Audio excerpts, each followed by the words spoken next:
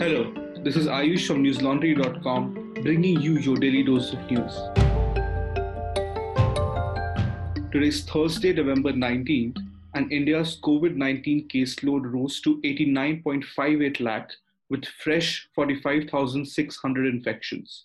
The number of people who have recuperated from the disease climbed to over 83.8 lakh, pushing the national recovery rate to 93.58%.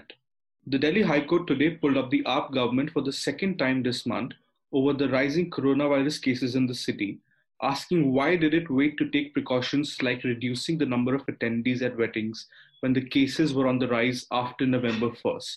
The court said that the government was shaken out of slumber and turned turtle after the High Court's questions, adding that it cannot be a silent bystander to a deteriorating situation. The High Court noted that the quantum of fine for not wearing masks, not maintaining social distancing, did not appear to be a deterrent in controlling the cases. Last week, the court had questioned the government's November 1st decision to raise the cap on the number of guests allowed at weddings to 200. Following this, the AAP government sought to revert its relaxation rules and reduce the number of attendees at weddings to 50. The government has also written to the centre to allow local shutdowns in market that may emerge as COVID hotspots. The court also directed the government to implement its plans to increase 660 ICU beds in hospitals by next week. It has upheld the government's decision to ban Chhath Puja celebrations at public places in the national capital, stating that the right to health must be respected first.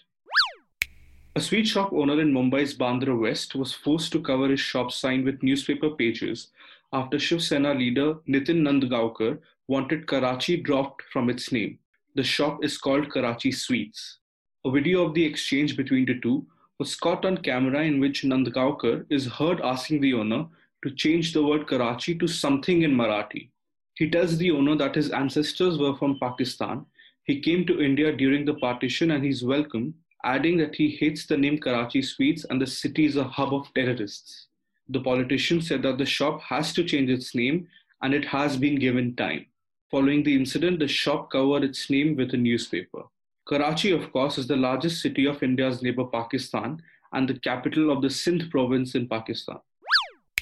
4 militants were killed in an encounter with security forces near Ban Toll Plaza along the Jammu-Srinagar National Highway near Nangrota this morning.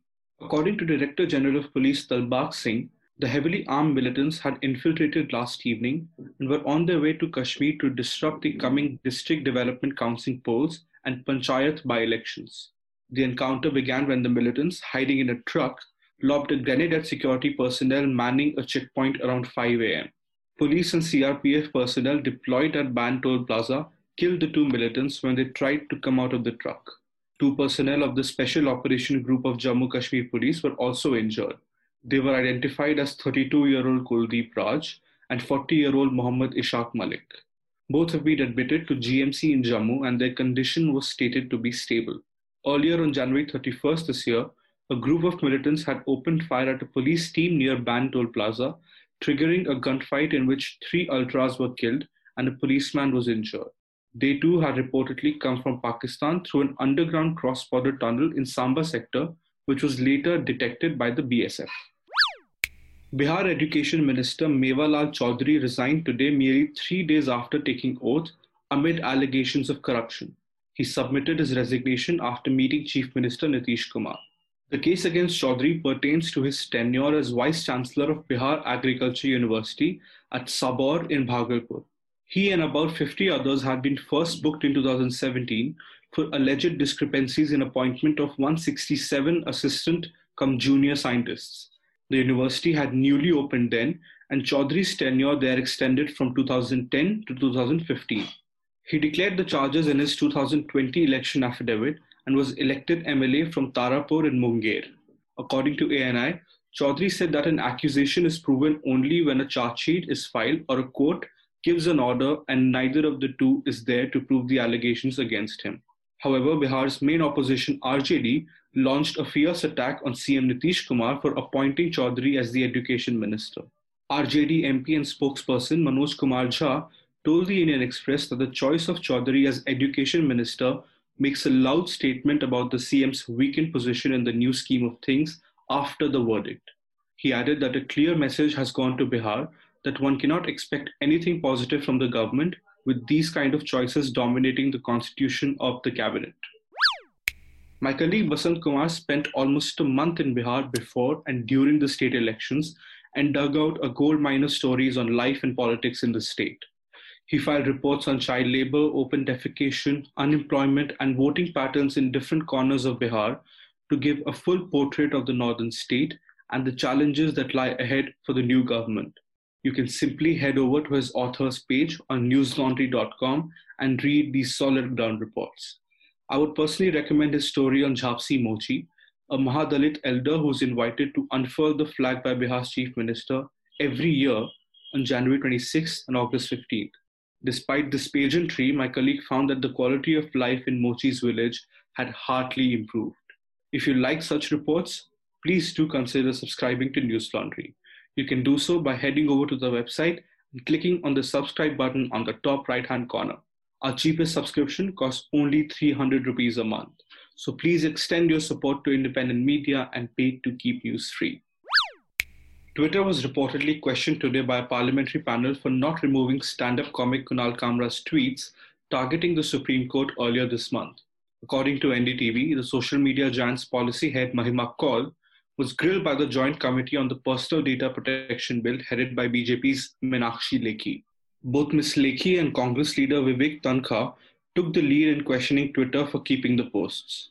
Twitter is already in trouble for geotagging Ladakh as a part of China and has promised the panel that it will be corrected by November 30th. Twitter's chief privacy officer, Damian Kieran, sent an apology letter to the panel over the lapse, which was revealed after users tagged their posts as being in Ladakh, but the geotag showed their location in China. Kunal Kamra faces contempt cases over his tweets, attacking the Supreme Court for granting TV anchor Arnab Goswami a reprieve after his arrest in an abetment to suicide case. 8 people, mostly lawyers, have filed cases against him. The Mumbai-based comic, however, has refused to either retract his tweets or apologize for his posts. Union Culture Minister Prahlad Patel today handed over 13th century bronze idols of Ram, Lakshman and Sita, which were recently repatriated from the UK to Tamil Nadu government at the Archaeological Survey of India headquarters in Delhi. These artifacts, stolen from a temple in the state more than 40 years ago, were handed over to the Indian High Commission on September 15th by the London Metropolitan Police via a digital event, but they landed in India this week. The idols are believed to be masterpieces of Indian metal art and vary between 74 centimeters and 19 centimeters in height. Patel said that the government has been able to retrieve 40 antiquities from foreign countries between 2014 and 2020, while only 13 antique pieces were repatriated to India between 1976 and 2014. He also put the onus on the respective state governments and trusts to keep antiquities in safe custody so that such situations do not arise in future. As per photographic evidence from 1958, these idols belong to the Sri Rajgopal Vishnu temple built during the Vijayanagar period in Tamil Nadu's Nagarpattinam district. As per the police probe, these were stolen in November 1978 and could not be found in the custody of thieves who were nabbed later. The idols are now likely to be handed back to the temple management, where they will be put on display after 40 years, said an official from the Tamil Nadu government's idol wing. Mumbai terror attack mastermind and Jamaat-ud-Dawa chief Hafiz Saeed was sentenced today to 10 years in jail by an anti-terrorism court in Pakistan in 2 more terror cases. Saeed, a UN-designated terrorist whom the US has placed a $10 million bounty on, was arrested on July 17th last year in terror financing cases. He was sentenced to 11 years in jail by an anti-terrorism court in February this year in 2 terror financing cases. He is lodged at Lahore's high-security Kot Lakhpat jail. Saeed and his 2 close aides, Zafar Iqbal and Yahya Mujahid, have been sentenced to 10.5 years each, while JUD chief's brother-in-law Abdul Rahman Makki was sentenced to 6 months imprisonment. A total of 41 cases have been registered against the JUD leaders, out of which 24 have been decided, while the rest are pending in courts. 4 cases have been decided against Saeed so far. Saeed led JUD's the front organization for the Lashkar-e-Toiba, which is responsible for carrying out the 2008 Mumbai attack that killed 166 people, including 6 Americans. The US Department of the Treasury has designated Saeed as a specially designated global terrorist. He was listed under the UN Security Council Resolution 1267 in December 2008.